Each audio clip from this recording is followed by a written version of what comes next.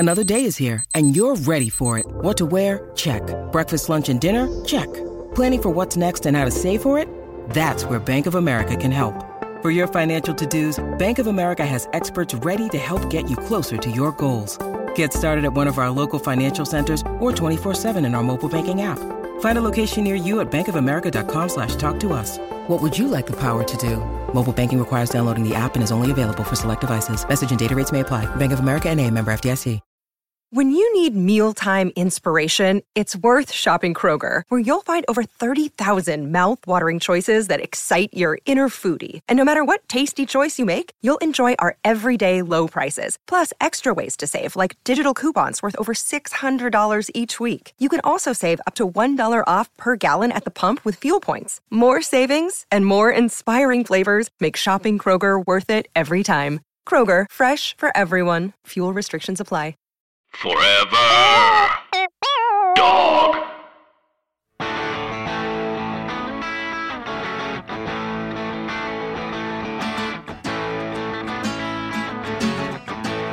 I used to think that this was my town. What a stupid thing to think. I hear you biting off a breakdown. I myself am on the brink. I used to want to be a real man. What's up, freebies? What's up, diamond dogs? What's up, diamond cats? What's up, diamond hamsters? What's up, diamond ferrets? What's up, diamond snakes? What's up, diamond hermit crabs? What's up, diamond cows? What's up, diamond pigs? Just trying to get some variation in there. What's up? It's your host, Rhea Butcher, back for another episode. Almost took a week off, and then I was like, nah, I've got the time. I can do it. I'm flying to Dublin. I've never been there. Pretty excited about it. I'm watching baseball right now, and Maikel Franco almost got hit in the head, so I stopped talking for a second. I'm excited to go to Dublin. I'm going to be at the Vodafone Festival. If you're in Ireland, you should come to that. My first show is going to be what I think will be tomorrow. So check that out. All those dates and info are on my website, is on my website. Sometimes I'm not great at grammar. Glad to be back. Shout out to my bass buddy, Paul F. Tompkins, for such a great tweet about the episode last week. I really appreciate it. It was a tough one to get into because I just had a lot of stuff happening for me in my life. You can probably relate, but I'm back on track and excited to talk about the stuff that happened in baseball. Where do we start? Number one, just want to give a shout out because I am watching baseball right now. I'm watching the Dodgers at Phillies. Tender matchup for me because Phillies have become one of my personal favorites to watch and grow. Also, I said, did I not say, watch out for these guys. Watch out for the Phillies. Don't underestimate them. They have all the pieces.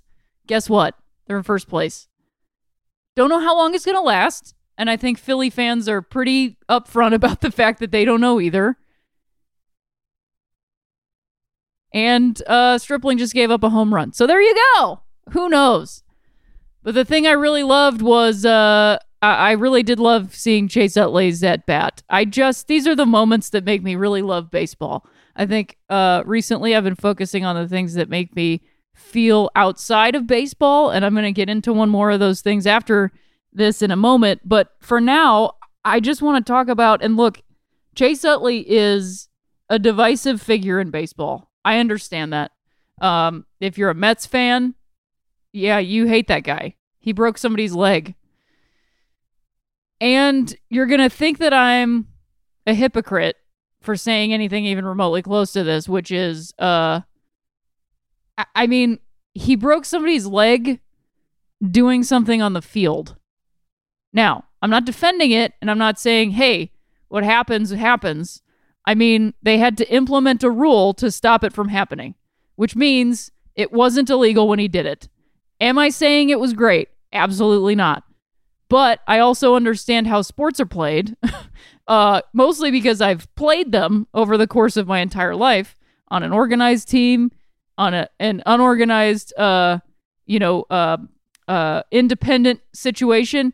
And yeah, you want to win a game, you throw some elbows, you run wide, you you do things. Those are the things that happen. And some players are known for being enforcers. He's an enforcer. That's the kind of game he plays. Honestly, if you're going to have terrible things happen, I'd much rather them happen on the field while these guys are playing rather than them doing a bunch of terrible shit in their personal lives. I know that sounds hypocritical, but good Lord. I'm not saying break people's legs. This isn't what the point of the sport, but when you formerly employed 2 domestic abusers on your roster and rarely talk about that, I don't know that you really get to say this guy's a piece of trash because he did a wipeout slide. So anyway, that's just how I feel about it. Chase Utley, with the exception of those wide slides like that, look, man, he is a journeyman baseball player. There's a lot of dudes like that. Rajai Davis comes to mind. It comes to my mind.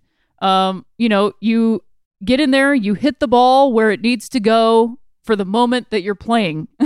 He's not up there cranking home runs. He's up there to put the ball where it needs to go.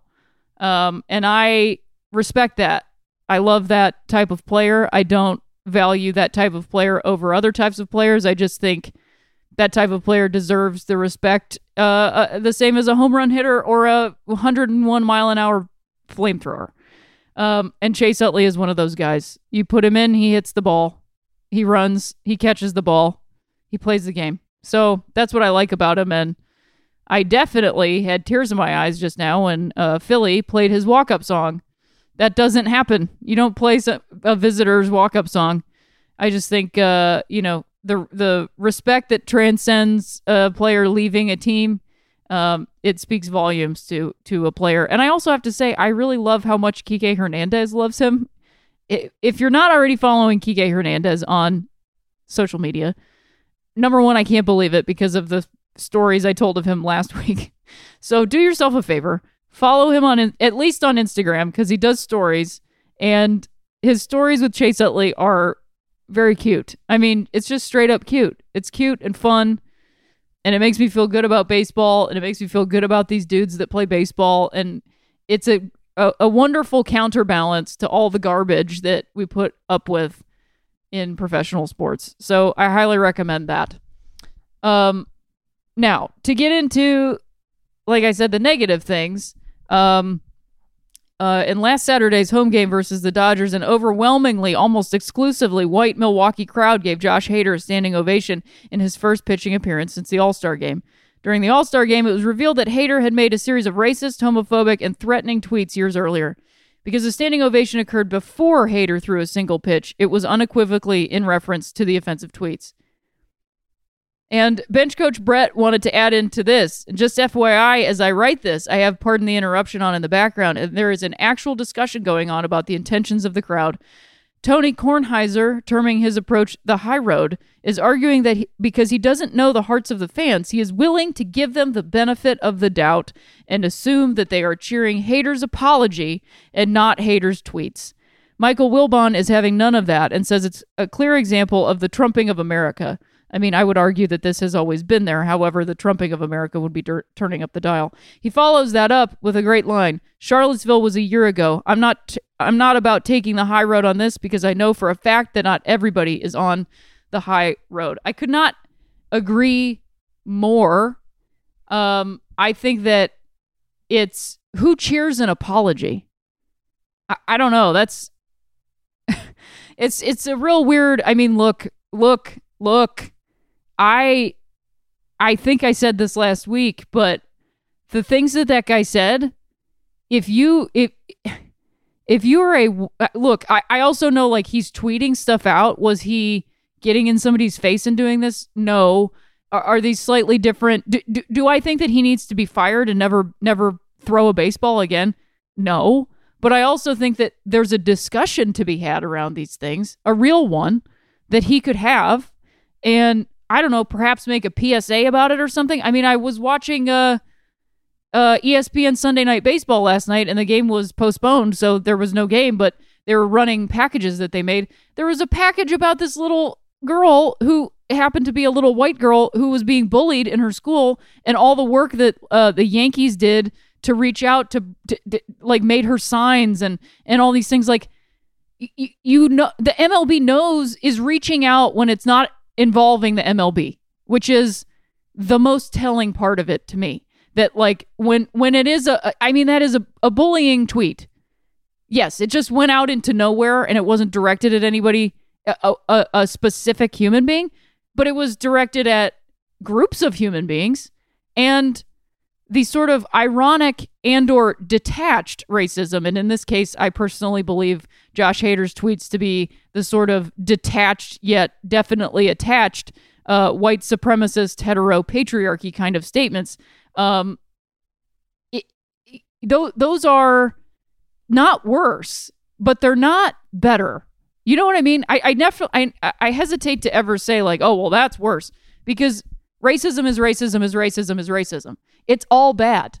It's all bad. It's almost like when I was quitting smoking cigarettes, something in the book that I used to quit was saying that it's actually harder to quit social smoking, which is what I was doing, which is like, you know, a handful of cigarettes a week, or even maybe one or two, as opposed to a pack-a-day smoker. Because when you are on this cycle of nicotine addiction where you have a cigarette on Monday and you think, oh, that was fun, and then you go, I don't need to, that was fun, I liked it. The third, fourth day rolls around and you're like, that'd be fun to do again. And then you just are on the edge of this cycle of this thing. And so I bring that up because that's the kind of racism and homophobia and bigotry that was present in Josh Hader's tweets. And that's what we should be talking about. Not, oh, poor guy, he was just a kid, he didn't know what he was doing, he doesn't know now, this is unfair, it's not okay, blah, blah, blah. Like, shut the hell up. First of all, it's mostly white people saying stuff like that. And I know for damn sure that you, at least for one moment in your life, have experienced this, and you either partook in it or you ignored and went along with it, and you didn't call the people you were surrounded by on it. I know for a fact every white person that is out there that is saying this, like, I don't know what's in these guys' hearts, and oh, we got to do this. Every single person is doing their part to sweep white supremacy under the rug and say, no, it doesn't exist. It doesn't exist. Why? Why? Because it would affect you if you had to admit that it exists. And what if we just admitted that it exists? Because it does. It's very easy to see if you open your eyes to it. And it's not that hard to work against it. You just have to do it. It involves work, and you just have to do it. But it is so entrenched and so ingrained that when anything even remotely comes close to scratching at the surface and saying, hey, I don't think this is okay, and this wasn't good. I mean, I saw the looks on the players' faces when they were looking at that phone. It's disappointing, at the very least. It sucks to find out that your colleague is an asshole, and especially when they're an asshole to you. And yeah, you can say, oh, he didn't mean them. Yeah, maybe he didn't mean them, but it includes them. So he should have to do something more than, oh, I'm sorry. I mean, come on. Say I'm sorry one time. Suffer no consequences. He'll probably spend a day playing video games when he's getting his sensitivity training, and then he goes right back to work and gets a standing ovation from tens of thousands of people, a majority white people. So tell me that's not white supremacy. Tell me where it isn't. And please stop trotting out players of color to come to this guy's defense. It's offensive to them because they have to talk about it. You're not talking to him. You're not talking to white players to make them do it. Why don't you talk to white players about the constant thread of these kinds of things, this kind of bullshit and language? Can you even imagine how many players of color had to put up with hearing this stuff from players' mouths their entire careers? Read Jackie Robinson's autobiography. That's what he went through.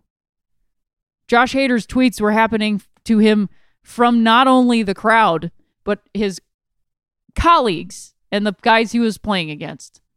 So I think you owe it to his legacy. If you're going to keep putting his number on everything, if you're going to keep bringing his family out in April, and you're going to keep saying, we remember, then you should remember. And you should do something about it. Because Jackie Robinson would not be proud of the standing ovation that Josh Hader received on Saturday afternoon. So, moving on to a lighter topic, the militarization of pro sports. There was an article on WBUR over the weekend that I tweeted out for everybody to read. And again, you don't have to read it to listen to it, but I think that it's a tremendous piece, and it's written by Howard Bryant, who H. Bryant 24, I believe. It's either 24 or 42. Sometimes I have a little image reversal when it comes to numbers and stuff. I highly recommend following that person on Twitter. And it's just it's a wonderful piece about a lot of things that I've been thinking about a lot lately. And it essentially tackles the idea of like post 9/11 militarization of pro sports, specifically baseball. And we have flyovers, we have fighter jets, we have giant flags. And these are just for games, you know? And something that's missing from a lot of this is like, I don't know, respect of actual service and the actual service people. It talks a lot about merchandising, how these teams are tweeting out how fire camo jerseys are. These are words, a quote directly from the article. And I gotta say, even if I just keep it specifically to the Memorial Day festivities, I have to say, as someone who lost a great uncle, and I know that sounds like so distant, but I was raised by my grandmother. It was her brother. She never got over it. It was her only brother. His picture hung in my dining room. I saw his face every day. He's someone I didn't meet. He was not able to have kids because he was killed in action. He's buried in Manila. His body was not returned. That's what Memorial Day is about. It's not about camo jerseys and saying how cool they are and fresh. And this is all, I'm saying all of this while being someone who has never been pro-war. I mean, I was raised by an anti-war, like, Democrat voting wage worker. I am not somebody that is like, rah, rah, we got to go to war, blah, blah, blah. I'm not. But I also understand that people enter the military. That's a reality of life. And some of those people do not return from that service. So the Memorial Day stuff in baseball, I mean, this year I almost couldn't watch because it just feels, it's so intense, and it's people putting on these outfits and play acting this idea. And there's also recruitment on field, and it's not, one of his quotes was, the MLB All-Star Game in Washington, D.C. this week was so awash in ceremony, it conjured thoughts of an old joke with a new twist. I went to a military parade and a baseball game broke out. That's how it feels. I mean, it's hard to watch. It's honestly hard to watch, but I highly recommend reading that piece. I feel like the militarization of pro sports has bled into the militarization of our society. And I said today that it feels like that is something that has allowed gun violence to become so commonplace that somehow someone being shot in civilian life is just the price of freedom, as though we're all walking around at war every moment. I mean, the country is continuously at war. And so, yes, it is American imperialism coming home to roost, but at the same time, is that what we've wanted? That we are in a constant state of battle and that any moment you could lose your life to the cost of freedom, the freedom of walking around. It has not been the case. I also say this as a white person with the privilege of that, who is not all of a sudden realizing, oh, this is bad. The price of freedom dying on the street has been different depending on the color of your skin, depending on how much money you make, depending on your gender, depending on how you present your gender. It's been dependent. Your freedom has been dependent on an axis of all of those things.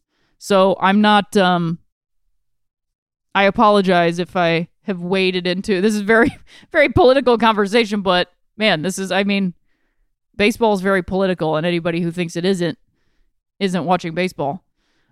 So I hesitate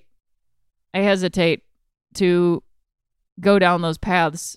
It's hard to watch it gain momentum and so much steam, because I feel two ways about it, and those two ways are very complicated. So, moving on to something a little more positive, some other things that maybe aren't quite so negative. We've got some good news out of Canada. Claire Ecclese. Now, I don't know if I'm pronouncing her name correctly. I apologize. I watched some clips and I never heard anybody pronounce her last name. So I apologize. Claire Ecclese, or Claire Eccles, I'm not sure, is getting her jersey retired by the Victoria Harbour Cats. She was a relief pitcher for them, and one of the first women in Canada to play college baseball. She even had a bobblehead up there. There's going to be a great piece in our footnotes. She's somebody I've been following for a while. I mean, look, Canada's got its problems for sure. I don't claim to know the specifics of them, and I don't claim to know all the details. But it does seem that Canada, for the most part, in terms of fan bases, seems to be a bit more progressive in terms of who can play a game. Canada loves baseball. Yes, baseball is very American. But I feel like because Canada is Canada, and Canada loves baseball, not because it's American, but because they love the sport, they aren't necessarily replicating the most American parts of it, which is exclusion. So, shout out to the Victoria Harbour Cats and give Claire a look. And this article that we're posting is really wonderful, with some really great pieces, and the fact that she got some girls to sign up for baseball. And speaking of which, I almost forgot to mention the fact that the first weekend of August, I will be in Rockford, Illinois, for the Baseball for All Nationals. Now, Baseball for All, you may remember, I've mentioned it a lot of times, and I've also had its founder on this very podcast. That founder is Justine Siegel. She has put together some a national tournament that she does every year. I believe this is the third or fourth year, and she's grown it from something of 20 girls to 300. So I'm going to be there for the closing ceremonies. I'm going to make people laugh for about 7 to 10 minutes, and then we're going to do a fun Q&A. I'm really excited to meet everybody, meet all the teams, meet all the players, meet everybody out there. I'm excited to be back in Rockford, Illinois, and I can't wait to experience some baseball that's going to make me feel really, really good. So if you're in the surrounding area, if you're in Chicago, why don't you drive? It's only like an hour to Rockford. I think you can take a train. And come out and support this wonderful organization, this wonderful baseball organization, and this wonderful person, Justine Siegel, and these wonderful kids playing the sport that they love and playing their hearts out. Please come out and give it a chance. That's something else that I truly believe in. We need to start supporting these smaller community grassroots kinds of activities. That's something we're missing these days. So come on out for that. So now, Dodgers after the Machado trade. What do I think? What are my initial impressions? That's what bench coach Brett wants to know. My initial impressions are, first of all, just want to say some people responded to my thoughts about the Machado trade conversation during the All-Star game, and brought up some great points, most of which was Baltimore made a lot of mistakes, Baltimore this, Baltimore that. I don't disagree, but I was referring to the fan base. And so I don't, first of all, I don't give a shit about baseball organizations. This shit, they're billion-dollar industry. I don't care. These people are CEOs. Come on. I don't care. And if you've been listening to the podcast, you would know that I am always going to go for who is the person with less, who is the entity with less power in the dynamic that I'm talking about. That's who I'm always talking about. I am always siding with the entity or person or group of people that has less power in the dynamic, in the dichotomy that I'm talking about. So when I said that the MLB and the MLB media was rude and cruel to Baltimore, I didn't mean the organization. I meant the fan base. This was their last time that they got to see him in an Orioles uniform, and it was an all-star uniform. And all they did was talk to him about leaving. I thought that was really unfair and really uncalled for. And if I was a Baltimore fan, I would be pissed. And you probably are. And you're justified. You are. It is not your fault. So that's what I just wanted to clear that up. I think that the Machado trade is going to be good for the Dodgers. I do think it's a little short-sighted, but if they want to win a World Series, which they do, they need to be short-sighted right now, unfortunately. I mean, I think they gave away a lot of prospects that were looking pretty good. But Corey Seager probably won't be playing until June of next year. Now, obviously Machado isn't necessarily going to stay in Los Angeles of next year, but what I'm saying is Corey Seager is definitely not playing this year. And Chris Taylor, as much as I like him and as much as his swing has adjusted a little bit, it seems like in the past couple days, he is not a great shortstop. Now, I also feel like they could have absolutely made it work with Kike Hernandez at short, Chris Taylor in center, Max Muncy at second, Justin Turner at third. But then again, that was me before Justin Turner had this extended groin issue. Justin Turner is dealing with a lot of injuries this year. He's pretty beat up. I think he played through some injuries last year, and now he's paying the price for that. Which I would like to segue into something else, which is that I was watching MLB Now this morning, and they were talking about, that is a show I have not watched because I'm not usually home during the day these days. And so I caught a little bit of that because I wanted to see what was going on. And they had someone named Evan Davis, who is Evan Davis Sports on Twitter. And they were talking about Yoenis Cespedes and the recent news that he's in need of heel surgery, which takes something like 8 to 12 months to recover from. Now, all the other people on the panel were talking about, ooh, what's going on? It's weird that he's breaking the news and not the team, and all this stuff. Okay. And then they started showing video from the World Series a couple years ago, and then last season, I think, some plays where he didn't move on an inside the park home run, which I think was this year against Boston, and then some World Series stuff where he just could not track the ball down and missed the ball. Now, they started immediately shitting on him, and this guy, Evan Davis, who I then had a Twitter conversation with, said, that looks like chronic pain to me, and you can't not talk about the fact that, like, this guy has chronic pain in a clubhouse that is known for tamping down injury. I mean, how many injuries are they dealing with right now? Plus, David Wright is basically going to have to retire. Like, I don't think that guy's ever going to play baseball again. This is clearly a clubhouse that the culture of the clubhouse is play through the pain.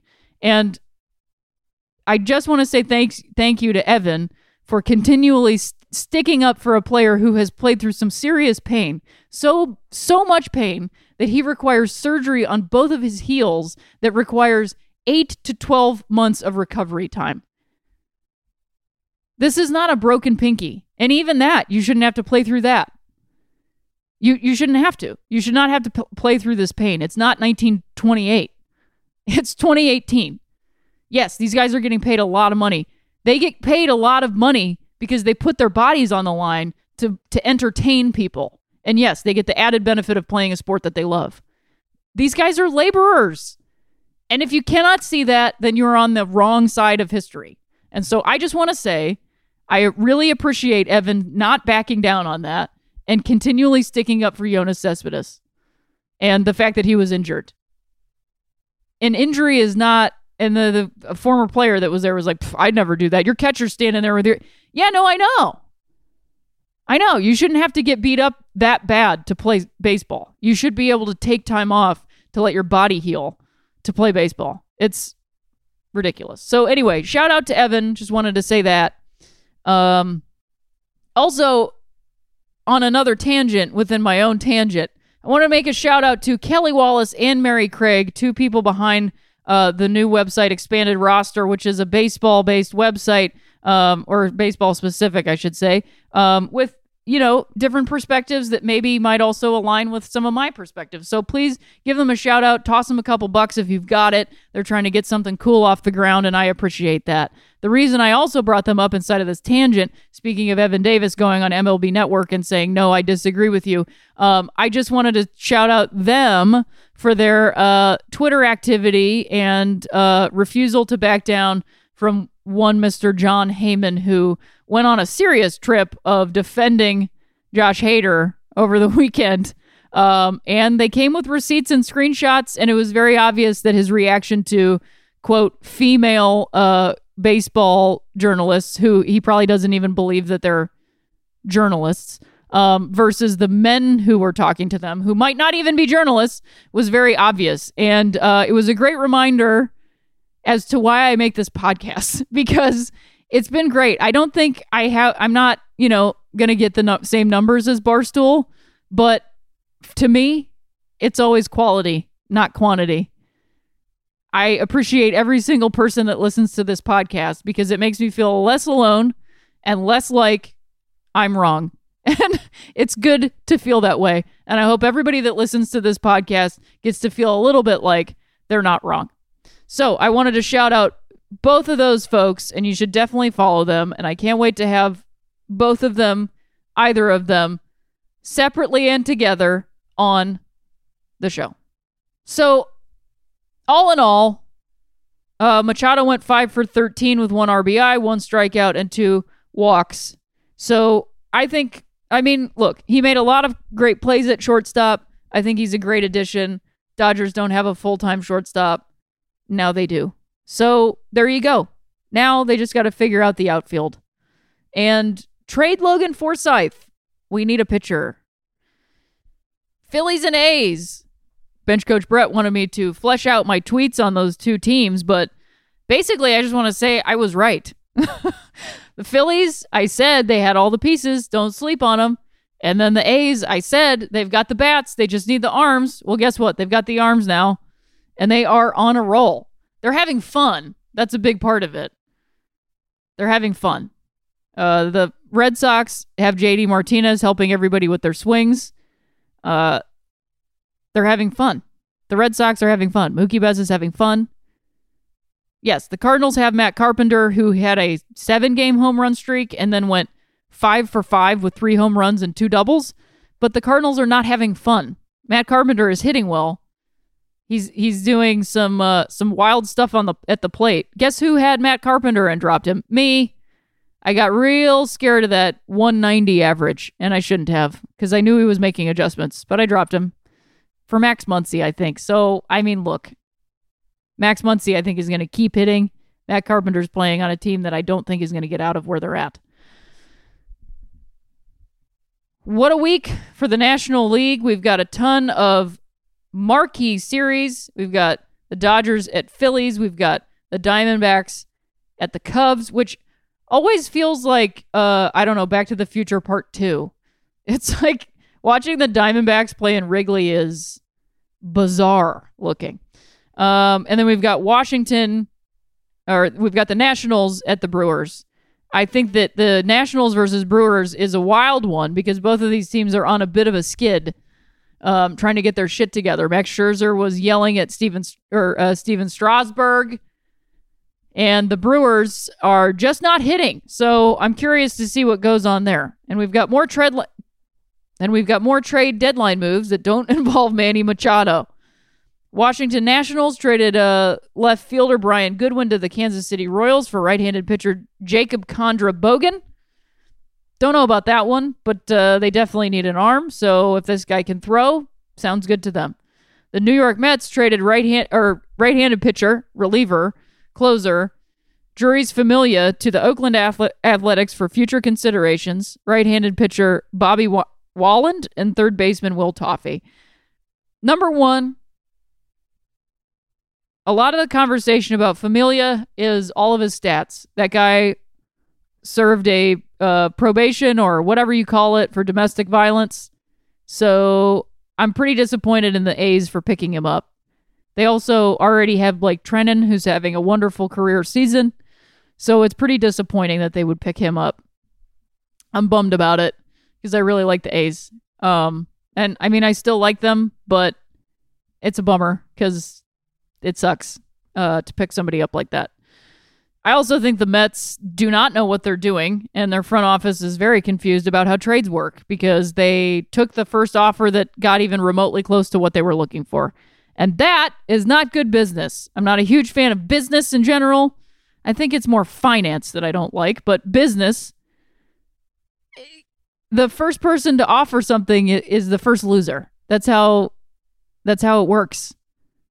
It's just how it works. So it was confusing to me that they were happy to do that. Moving on to the San Diego Padres trading left-handed reliever closer Brad Hand and right-handed pitcher Adam Simber to Cleveland for Francisco Mejia. This one has two separate effects on me. Also, I just want to say this because it's a little look behind podcasting. When I was talking about something else, Josh Hader or something like that, I remembered something that I wanted to talk about. And guess what? I forgot. I'm going to start having a notepad in front of me so I can write down the things I'm thinking about when I think about them and I'm talking about something else. The life of a stand-up who does podcasting. So Brad Hand going to Cleveland is definitely good for Cleveland, given that Andrew Miller has had a difficult injury-ridden season. Also, Corey Kluber's back is giving out. This is why I did not target Corey Kluber, because I knew that around July or August, he was going to have back troubles. And then he's going to go on the shelf for a while because they're going to need to get him fresh for the postseason. So to me, he wasn't a good investment pitching-wise. I did, however, make a bad trade. And I've talked about it a bunch, but I'm going to talk about it in more detail. My fantasy baseball league not only includes Brett, but it includes other comedians. And I traded with another comedian who is a senior to my sophomore and or junior in terms of stand-up world. And I think because of that, I made a bad trade. I agreed to a bad trade. But I also was kind of ready to get rid of Trevor Bauer because I can't stand him. But I knew he was going to have a good season. These are the complications of baseball and being progressive in baseball. And so I traded Trevor Bauer for Brad Hand. It was a bad trade, and I knew it at the time. And then I thought maybe he'll be a trade target. Then he was. But not for a closer, for middle relief setup man, which in my fantasy league doesn't garner you anything. So I dropped him. I traded my best pitcher for somebody who's not even a closer anymore. Bad trade. This is my fantasy baseball advice for right now. I also made another, I think, bad trade, but hopefully Brian Dozier doesn't have a good second half. Hopefully he goes to the Brewers and it doesn't fix anything. Make sure that if you're trading and or dropping, try to drop for what you're picking up or pick up what you just dropped. So my point is, if you drop a starting pitcher, pick up another starting pitcher. If you drop a reliever, pick up another reliever. Because it's the second half of the season and you can't get stuck without enough. So right now, if you drop utility, so somebody that has multiple eligibility, then you better get somebody with multiple eligibility. Make sure you have those things in place. Lots of guys are going to be going on the DL. Lots of guys are going to be platooning for the postseason. So make sure that's what you're doing. There's one last trade. The Rangers traded right-handed pitcher Jesse Chavez to the Chicago Cubs for left-handed pitcher Tyler Thomas. Anything they can do to get Tyler Chatwood out of their rotation is probably going to help their fan base not lose their shit every 5 days. So if that helps, great. The slowest hit by pitch ever happened. Austin Barnes was hit by a 48-mile-an-hour slider gone wrong from Herman Perez. I've heard arguments that he shouldn't have been awarded the base because he didn't try to avoid the pitch, but it was such a strange pitch and it was pretty far behind him. I think it would have taken some serious contortions to get out of the way. What do you think? I agree, Brett. People don't understand the Charlie and Joe, or whatever their names are, that were doing the Dodger broadcast for this very game. They were talking about position players pitching and saying, oh, the fans are probably watching thinking, these guys, how are these guys not getting hits off of them? Well, they explained it, and I also agree. These guys, hitting is timing. It's literally not anything else but timing, and pitching is interrupting that timing. I believe that's a Bob Gibson quote. Feel free to correct me. I apologize if I'm wrong. So if you take that to its logical conclusion, these guys are timing their hitting based on 80 to 103 mile an hour pitching with a median and an average in there of about 92 or whatever. So they're timed to 90 miles an hour. Let's just say that. They are timed and ready for 97. 97 miles an hour is a pitch I just watched. So that's what they're used to. Most of us have no idea what 97 miles an hour actually looks and or feels like because we're not playing Major League Baseball. So now imagine that you're standing in the box and something is coming at you half the speed. It seems like, oh, that would be easier to get out of the way. Their eyes are trained to go, that is an 86 mile an hour slider. It's going to break this way. That's why he didn't move because he didn't expect it to take that long and he thought it was going to break and it didn't because it was 48 miles an hour. So you should get that base. I mean, you can't give a position player extra credit on the mound. I mean, come on. And that also explains why they're not getting hits and cranking home runs because you can't hit a ball hard that didn't come in hard. Or at least not in a game situation. You know what I mean? This reminds me of a time when I was playing in my baseball league and there was a guy who was a closer, which shouldn't have even existed in my old baseball league, and he could throw like 80 or something, and we had a rule that nobody could pitch that hard, and they let him pitch anyways because whatever, boys will be boys or some shit like that. And he came in, he's pitching 85, something like that, very fast. I'm on deck, convincing myself, just get in there. Just, who cares if you strike out? Just stay in there. You can do it. Get your head in there. Just stay in there. Take some swings. You can do it. I'm getting myself all psyched up, getting ready to get in there. I step into the box. I look up at him. I wait for the windup, and he just tosses the ball at me. And I got so mad. And he just kept tossing the ball at me. So I swung at one, and it was, I don't know, over my eyes, and I grounded out. And I was so furious, and I went to my catcher. I was like, that bullshit. And he was like, oh, just get a hit off of him, and walked away, which is totally his speed. And he didn't mean anything by it other than, like, get a hit off of him. But I was so furious because you can't get a hit off of something like that. Not a good one. Because, again, it's messing with your timing. So that's why it was hard for these dudes to, tee off because they're getting something that's half middle speed or whatever. So anyway, got a few more things. The wildcard teams, it is still early. Who do I think will nab the second AL wildcard spot, assuming the AL East second place finisher nabs the first spot? Seattle, Oakland, late season surge by the Angels. I think it's between Seattle and Oakland for me. The Yankees are definitely going to get the first one. I'm curious to see how Seattle holds on. And then does Oakland ride this And I think they have the opportunity to do it. People are showing up to their games. I mean, I know that sounds simple and like not a lot, but people are showing up to their games. So, yeah, it could be real.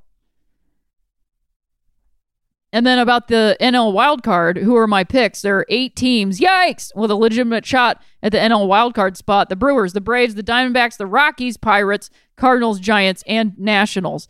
Out of all of those, I feel like the best shot is the Diamondbacks, the Braves, and the Pirates.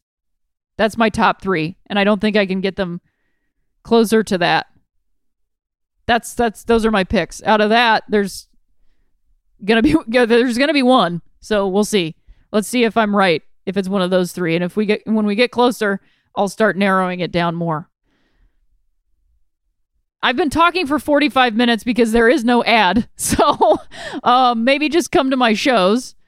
And I wanted to answer a rosin bag that I started last week but didn't get a chance to finish, which was what were my favorite baseball games of all time, or what was my favorite baseball video game of all time.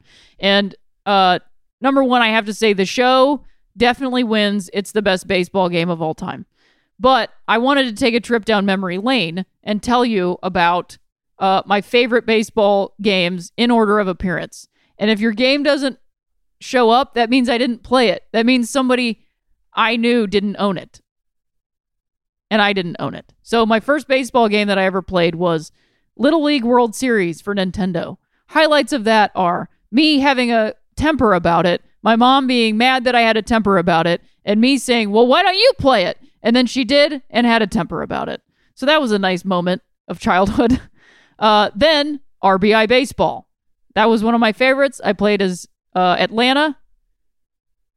And I just realized that I said Braves earlier, and I'm not supposed to do that because I care about people. And so I'm retroactively apologizing for that and referring to them as Atlanta. I apologize.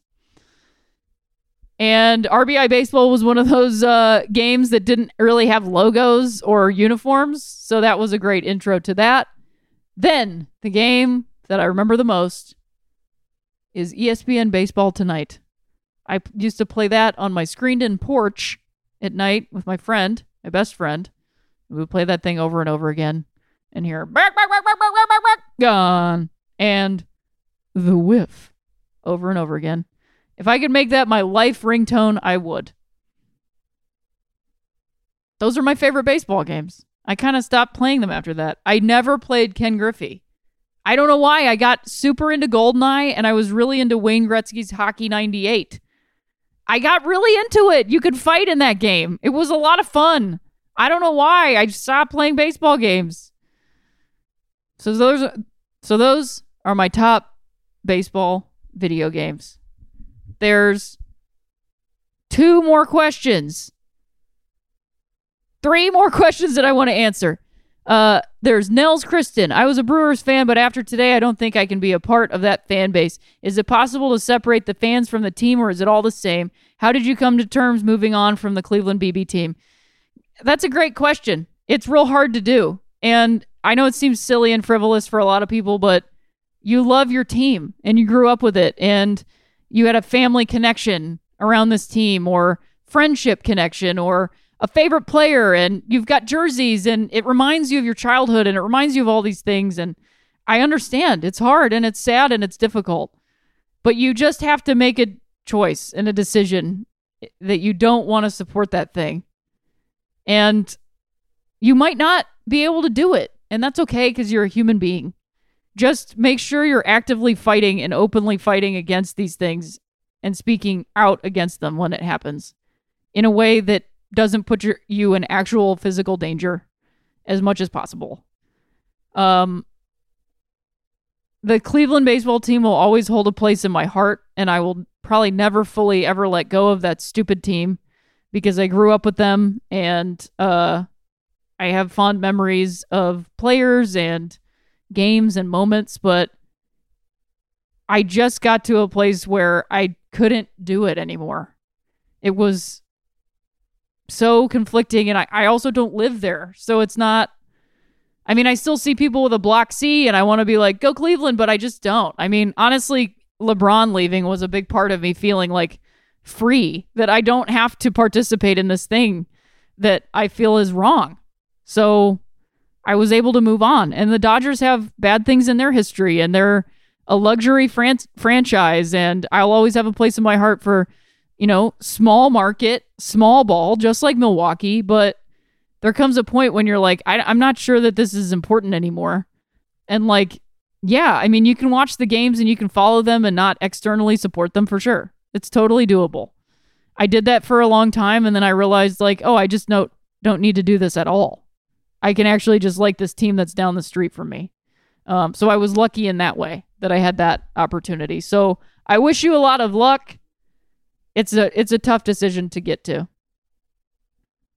Moving to Jack Stensrud. I've been a Mariners fan all my life, and I'm not sure that I was prepared for them to actually be good this year. Even now, I'm still terrified about their recent decline. Do you have any recommendations for being comfortable in a team's success? I mean, look, that's been the story of my life in terms of success. You're never going to feel comfortable. But look, we get the benefit of that. We're not Yankee fans. We don't get to go, well, we've got 27 rings, so who gives a shit? And then walk away when they lose. We go, no, this was the year, and it's never going to happen again. But that's why we love this, right? Because we get to feel that. And it makes you, it just makes you more open to things not going right and trying to make them better. That's the way I try to look at it, and try to enjoy the ride. I had friends last year that were like, I don't want to get too invested in the Dodgers. I love them, but I don't want to get my heart broken. Well, that's baseball.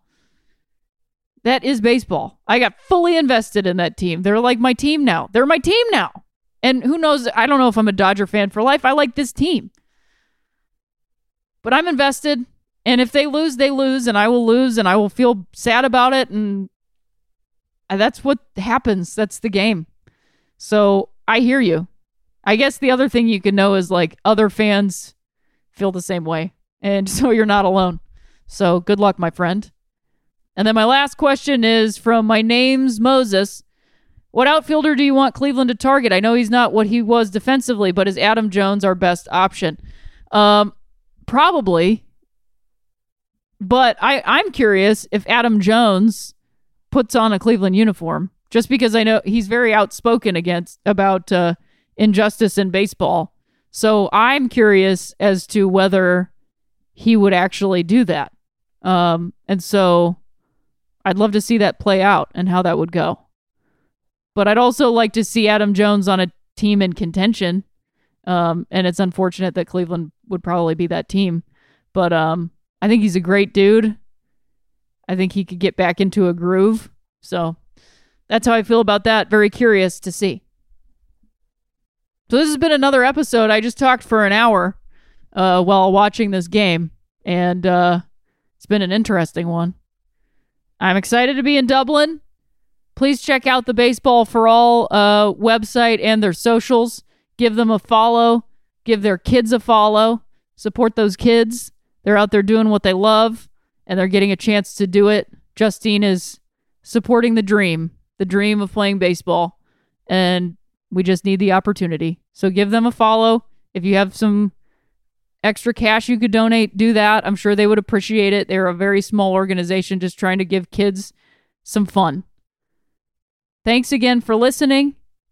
Please give us a review, rate, subscribe on iTunes. That helps us out a lot. I wanted to give a shout out to the AV Club for the awesome Podmas write-up. I think I neglected to do that last week, and I apologize. Thank you so much. I really appreciated it. It was super kind and great and made me feel good, which is a nice thing. And then follow Forever Dog Podcast Network on socials. Follow me, Rhea Butcher, on my socials. Get in on my Instagram. I just posted some fall tour dates. I'm going to be in Boise, Idaho, Portland, Oregon, Seattle, Washington, and then I'm going to be at the Benson Ball this year. So check those out on my website. Get some tickets for that. I'm doing a weekend in September, this weekend of September 13th in Burlington, Vermont at their new comedy club. So give that a look. Check that out. And thank you so much for listening. I'm really enjoying doing this podcast. I can't wait to get some guests back on here and can't wait to just keep talking at you from my living room. So, as always, if you liked it, You liked it. Forever Dog. This has been a Forever Dog production. Executive produced by Brett Boehm, Joe Cilio, and Alex Ramsey.